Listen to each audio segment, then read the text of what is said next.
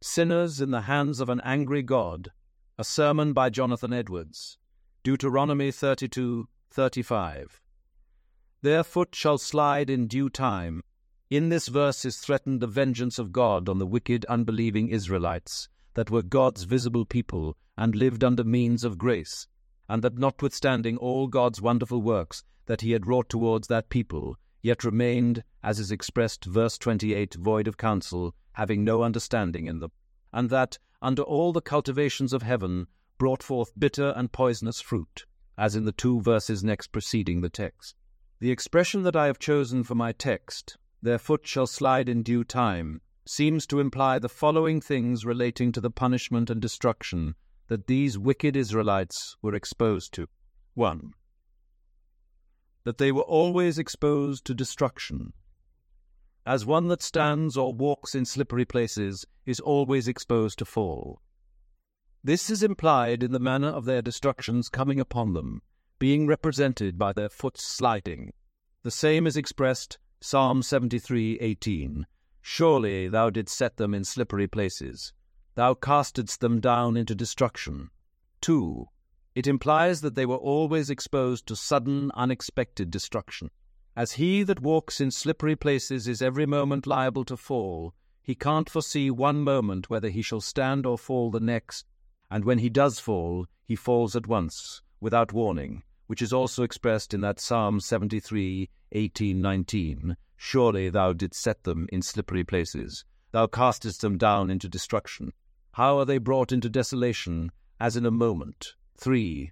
Another thing implied is that they are liable to fall of themselves, without being thrown down by the hand of another, as he that stands or walks on slippery ground needs nothing but his own weight to throw him down. 4. That the reason why they are not fallen already, and don't fall now, is only that God's appointed time is not come. For it is said that when that due time, or appointed time comes, their foot shall slide. Then they shall be left to fall, as they are inclined by their own weight. God won't hold them up in these slippery places any longer, but will let them go. And then, at that very instant, they shall fall to destruction, as he that stands in such slippery, declining ground on the edge of a pit that he can't stand alone, when he is let go, he immediately falls and is lost. The observation from the words that I would now insist upon is this: there is nothing that keeps wicked men at any one moment out of hell but the mere pleasure of God.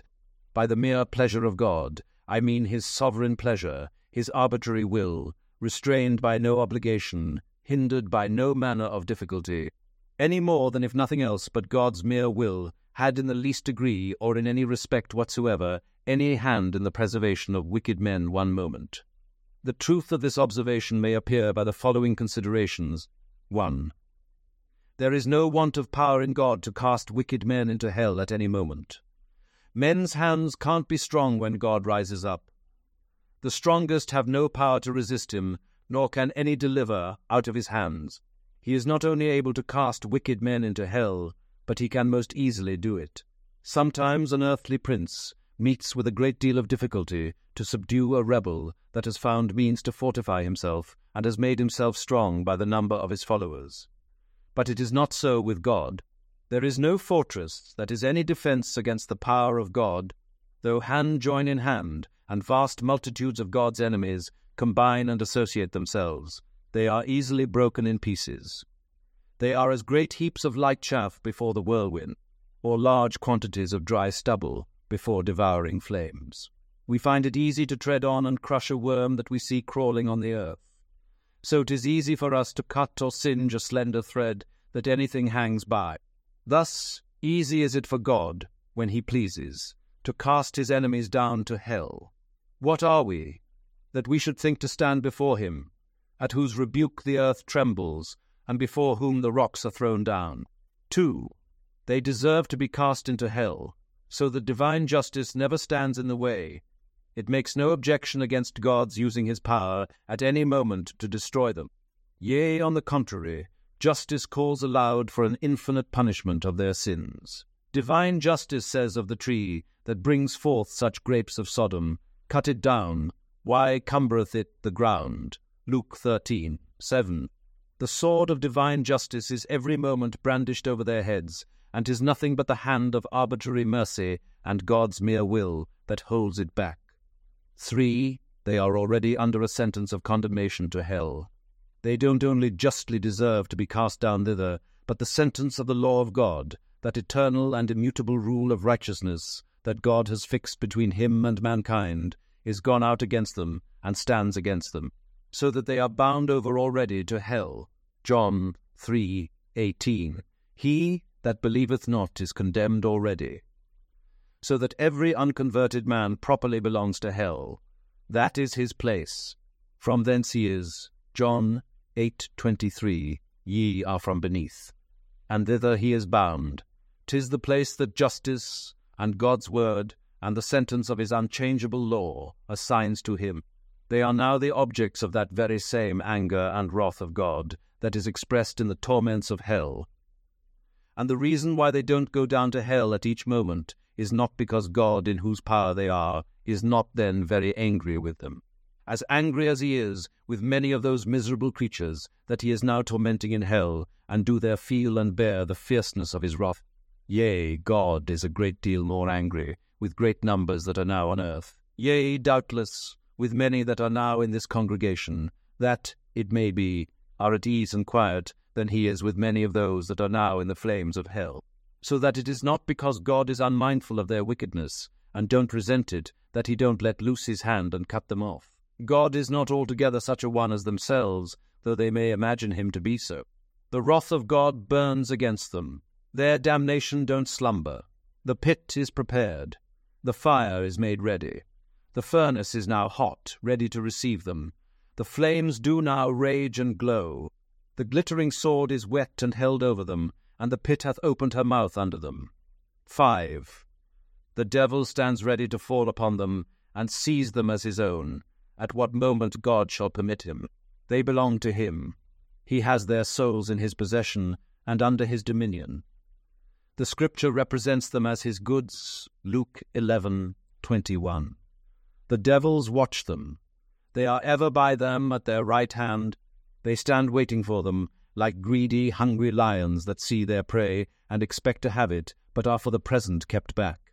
If God should withdraw his hand by which they are restrained, they would in one moment fly upon their poor soul. The old serpent is gaping for them. Hell opens its mouth wide to receive them, and if God should permit it, they would be hastily swallowed up and lost. 6. There are in the souls of wicked men those hellish principles reigning that would presently kindle and flame out into hellfire if it were not for God's restraints. There is laid in the very nature of carnal men a foundation for the torments of hell. There are those corrupt principles, in reigning power in them, and in full possession of them, that are seeds of hell, fire. These principles are active and powerful, exceeding violent in their nature, and if it were not for the restraining hand of God upon them, they would soon break out, they would flame out after the same manner as the same corruption, the same enmity does in the heart of damned souls, and would beget the same torments in them as they do in them. The souls of the wicked are in Scripture compared to the troubled sea, Isaiah 57:20. For the present God restrains their wickedness by his mighty power, as he does the raging waves of the troubled sea, saying, Hitherto shalt thou come, and no further. But if God should withdraw that restraining power, it would soon carry all afore it. Sin is the ruin and misery of the soul. It is destructive in its nature, and if God should leave it without restraint, there would need nothing else to make the soul perfectly miserable. The corruption of the heart of man is a thing that is immoderate and boundless in its fury, and while wicked men live here, it is like fire pent up by God's restraints. When as if it were let loose, it would set on fire the course of nature, and as the heart is now a sink of sin, so if sin was not restrained, it would immediately turn the soul into a fiery oven, or a furnace of fire and brimstone. 7. It is no security to wicked men for one moment that there are no visible means of death at hand. 'Tis no security to a natural man that he is now in health, and that he don't see which way he should now immediately go out of the world by any accident, and that there is no visible danger in any respect in his circumstances. The manifold and continual experience of the world in all ages shows that this is no evidence that a man is not on the very brink of eternity, and that the next step won't be into another world. The unseen, unthought of ways and means of persons going suddenly out of the world are innumerable and inconceivable. Unconverted men walk over the pit of hell on a rotten covering, and there are innumerable places in this covering so weak that they won't bear their weight, and these places are not seen. The arrows of death fly unseen at noonday. The sharpest sight can't discern them. God has so many different, unsearchable ways of taking wicked men out of the world and sending them to hell that there is nothing to make it appear that God had need to be at the expense of a miracle, or go out of the ordinary course of his providence to destroy any wicked man at any moment. All the means that there are of sinners going out of the world are so in God's hands and so absolutely subject to his power and determination that it don't depend at all less on the mere will of God, whether sinners shall at any moment go to hell than if means were never made use of or at all concerned in the case. 8. Natural men's prudence and care to preserve their own lives, or the care of others to preserve them, don't secure 'em a moment. This divine providence and universal experience does also bear testimony to. There is this clear evidence that men's own wisdom is no security to them from death, that if it were otherwise, we should see some difference between the wise and politic men of the world and others, with regard to their liableness to early and unexpected death. But how is it in fact? Ecclesiastes 2:16, How dieth the wise man as the fool? 9. All wicked men's pains and contrivance they use to escape hell, while they continue to reject Christ, and so remain wicked men, don't secure 'em from hell one moment. Almost every natural man that hears of hell flatters himself that he shall escape it. He depends upon himself for his own security. He flatters himself in what he has done, in what he is now doing, or what he intends to do. Everyone lays out matters in his own mind, how he shall avoid damnation, and flatters himself that he contrives well for himself, and that his schemes won't fail. They hear indeed that there are but few saved, and that the bigger part of men that have died heretofore are gone to hell. But each one imagines that he lays out matters better for his own escape than others have done. He don't intend to come to that place of torment. He says within himself that he intends to take care that shall be effectual, and to order matters so for himself as not to fail. But the foolish children of men do miserably delude themselves in their own schemes, and in their confidence in their own strength and wisdom. They trust to nothing but a shadow. The bigger part of those that heretofore have lived under the same means of grace, and are now dead, are undoubtedly gone to hell. And it was not because they were not as wise as those that are now alive. It was not because they did not lay out matters as well for themselves to secure their own escape. If it were so that we could come to speak with them, and could inquire of them, one by one, whether they expected, when alive, and when they used to hear about hell, ever to be subjects of that misery, we, doubtless, should hear one and another reply, "No, I never intended to come here. I had laid out matters otherwise in my mind. I thought I should contrive well for myself. I thought my scheme good. I intended to take effectual care. But it came upon me unexpected. I did not look for it at that time, and in that manner. It came as a thief. Death outwitted me. God's wrath was too quick for me. Oh, my cursed foolishness!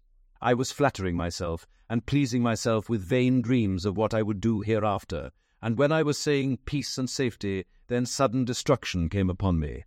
10. God has laid himself under no obligation, by any promise, to keep any natural man out of hell one moment. God certainly has made no promises either of eternal life, or of any deliverance or preservation from eternal death, but what are contained in the covenant of grace, the promises that are given in Christ, in whom all the promises are yea and amen. But surely they have no interest in the promises of the covenant of grace that are not the children of the covenant, and that do not believe in any of the promises of the covenant, and have no interest in the mediator of the covenant. So that whatever some have imagined and pretended about promises made to natural men's earnest seeking and knocking, 'tis plain and manifest that whatever pains a natural man takes in religion, whatever prayers he makes, till he believes in Christ, God is under no manner of obligation to keep him a moment from eternal destruction. So that thus it is that natural men are held in the hand of God over the pit of hell, They have deserved the fiery pit, and are already sentenced to it. And God is dreadfully provoked. His anger is as great towards them as to those that are actually suffering the executions of the fierceness of his wrath in hell.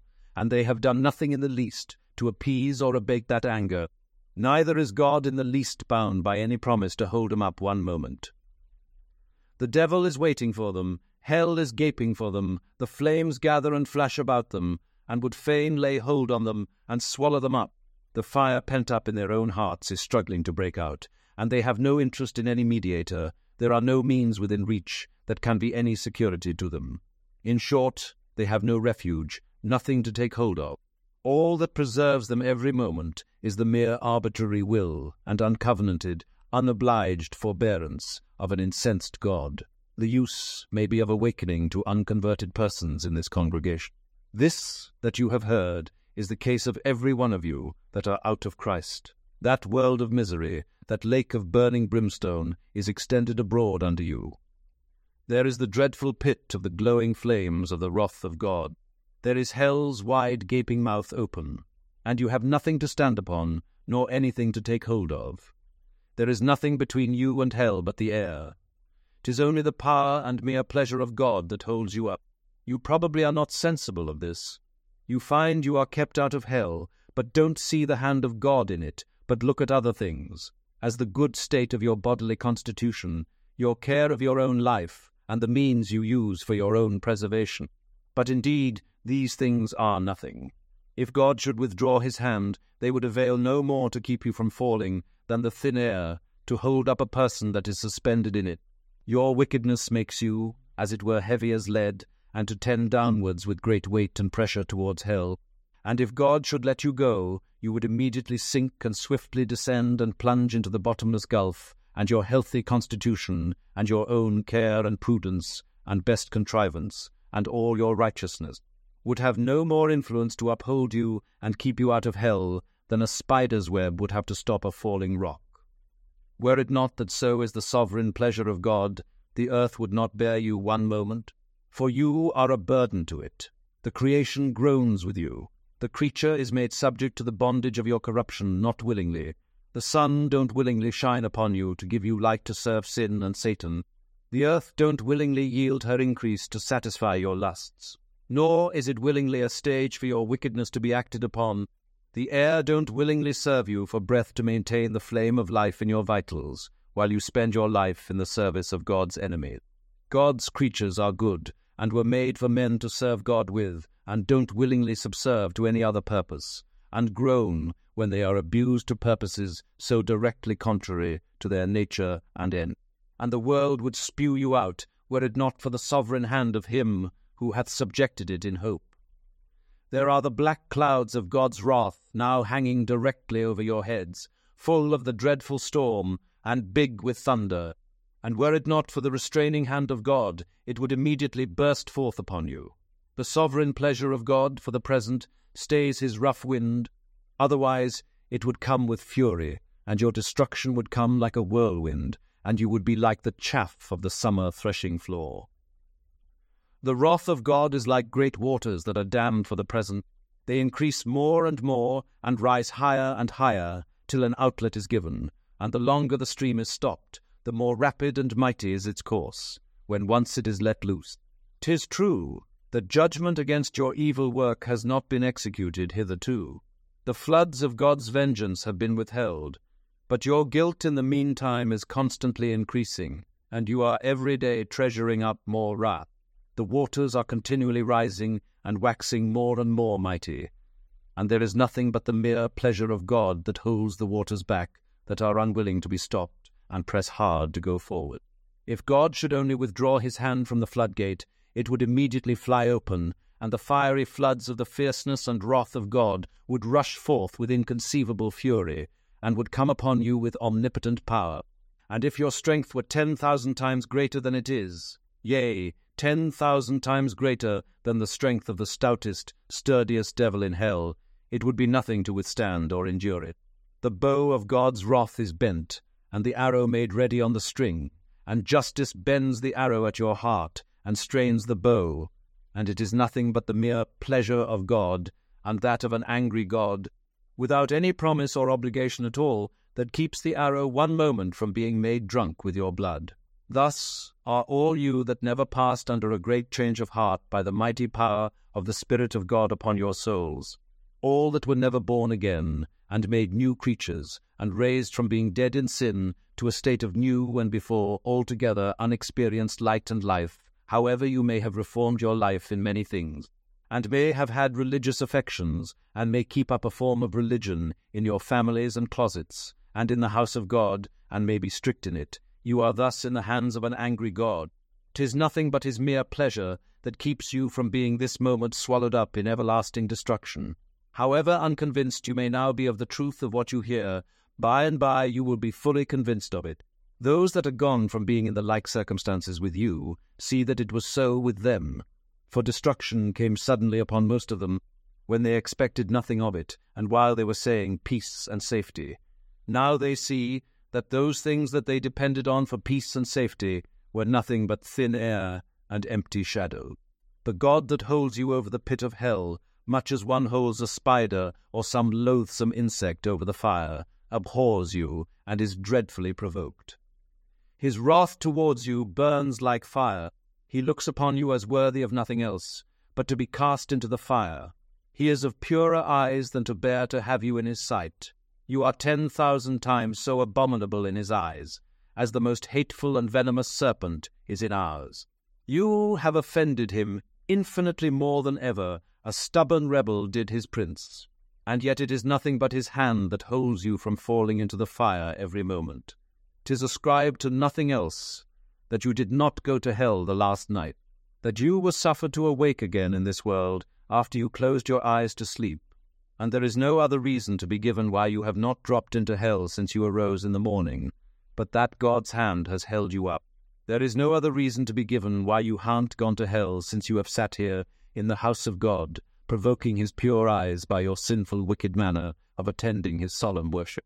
Yea, there is nothing else that is to be given as a reason why you don't this very moment drop down into hell. Dago sinner, consider the fearful danger you are in.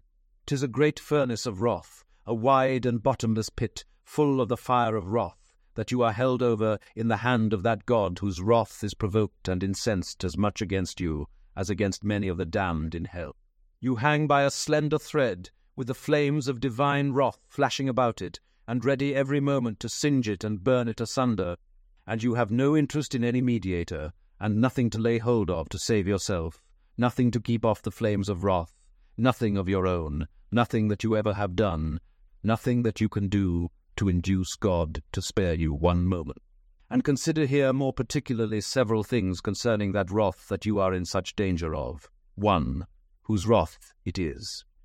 It is the wrath of the infinite God. If it were only the wrath of man, though it were of the most potent prince, it would be comparatively little to be regarded.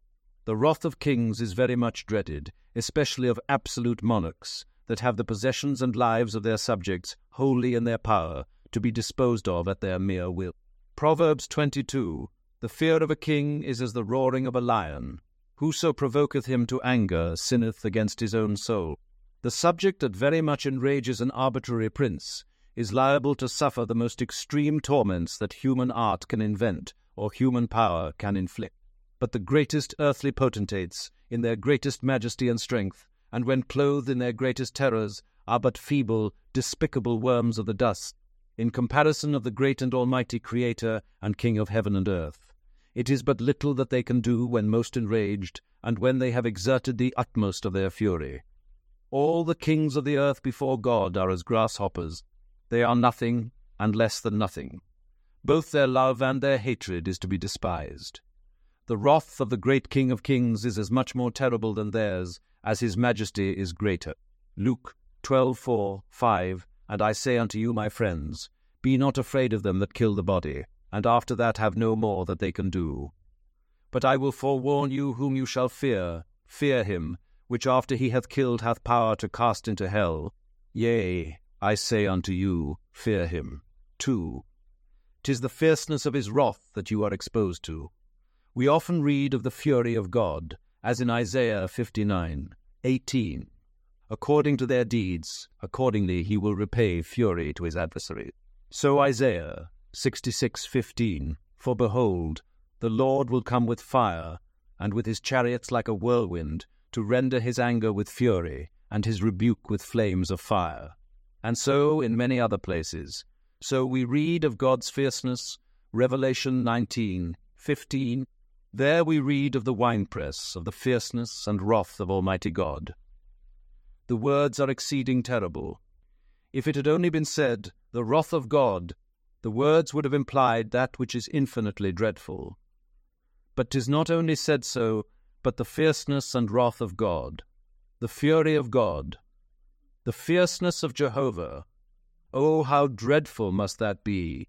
Who can utter or conceive what such expressions carry in them? But it is not only said so, but the fierceness and wrath of Almighty God, as though there would be a very great manifestation of his almighty power in what the fierceness of his wrath should inflict, as though omnipotence should be, as it were, enraged and exerted, as men are wont to exert their strength in the fierceness of their wrath. Oh, then what will be the consequence? What will become of the poor worm that shall suffer it, whose hands can be strong, and whose heart endure? To what a dreadful, inexpressible, inconceivable depth of misery must the poor creature be sunk who shall be the subject of this. Consider this, you that are here present, that yet remain in an unregenerate state. That God will execute the fierceness of his anger implies that he will inflict wrath without any pity. When God beholds the ineffable extremity of your case, and sees your torment so vastly disproportioned to your strength, and sees how your poor soul is crushed and sinks down, as it were, into an infinite gloom, he will have no compassion upon you. He will not forbear the executions of his wrath, or in the least lighten his hand. There shall be no moderation or mercy, nor will God then at all stay his rough wind. He will have no regard to your welfare, nor be at all careful lest you should suffer too much in any other sense, than only that you should not suffer beyond what strict justice requires. Nothing shall be withheld because it is so hard for you to bear. Ezekiel 18, Therefore will I also deal in fury. Mine eye shall not spare, neither will I have pity. And though they cry in mine ears with a loud voice, yet will I not hear them. Now God stands ready to pity you. This is a day of mercy.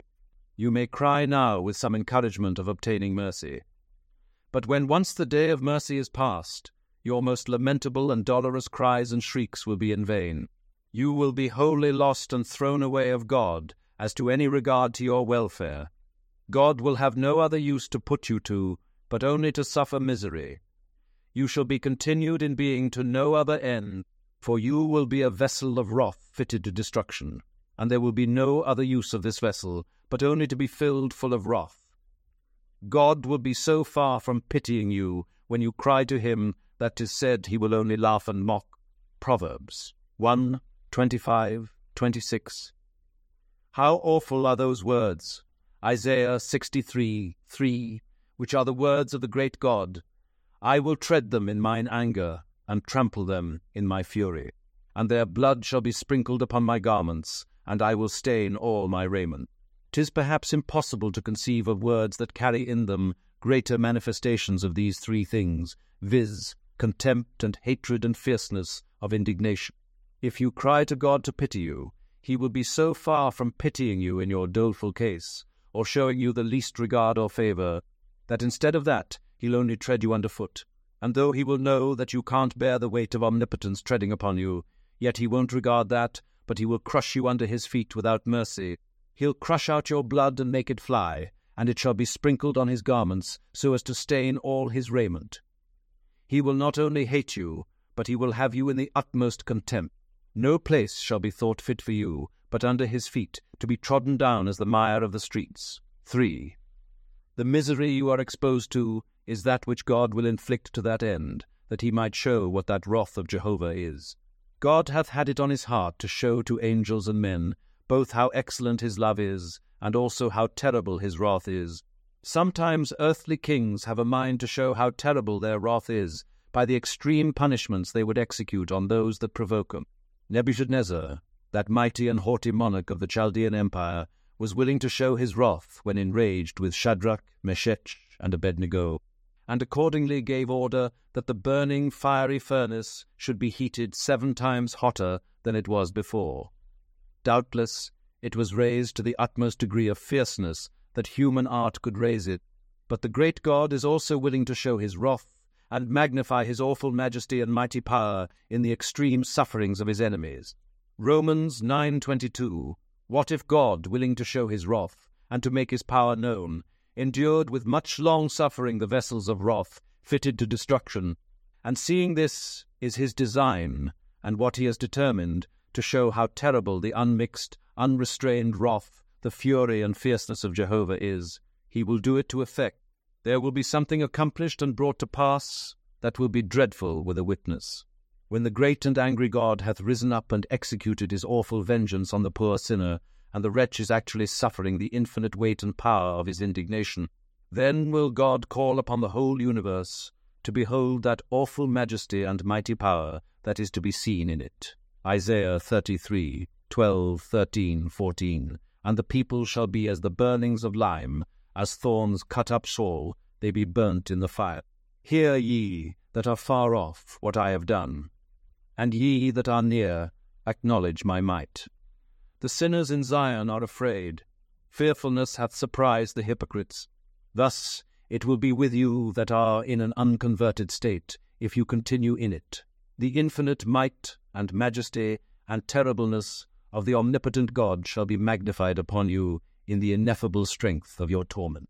You shall be tormented in the presence of the holy angels and in the presence of the Lamb, and when you shall be in this state of suffering, the glorious inhabitants of heaven shall go forth and look on the awful spectacle, that they may see what the wrath and fierceness of the Almighty is, and when they have seen it, they will fall down and adore that great power and majesty.